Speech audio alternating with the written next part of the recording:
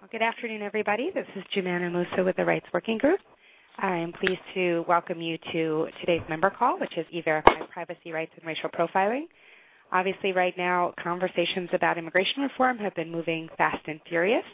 And one of the things that is constantly talked about, but what we found, at least on our staff and with some of us who don't follow it so closely, is the assumption that there will be mandatory E-Verify.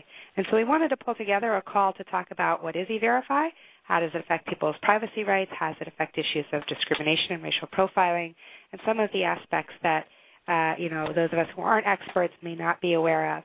So we at Rights Working Group are not necessarily the experts, on these things, but we have had the opportunity to pull together three experts to talk to you today.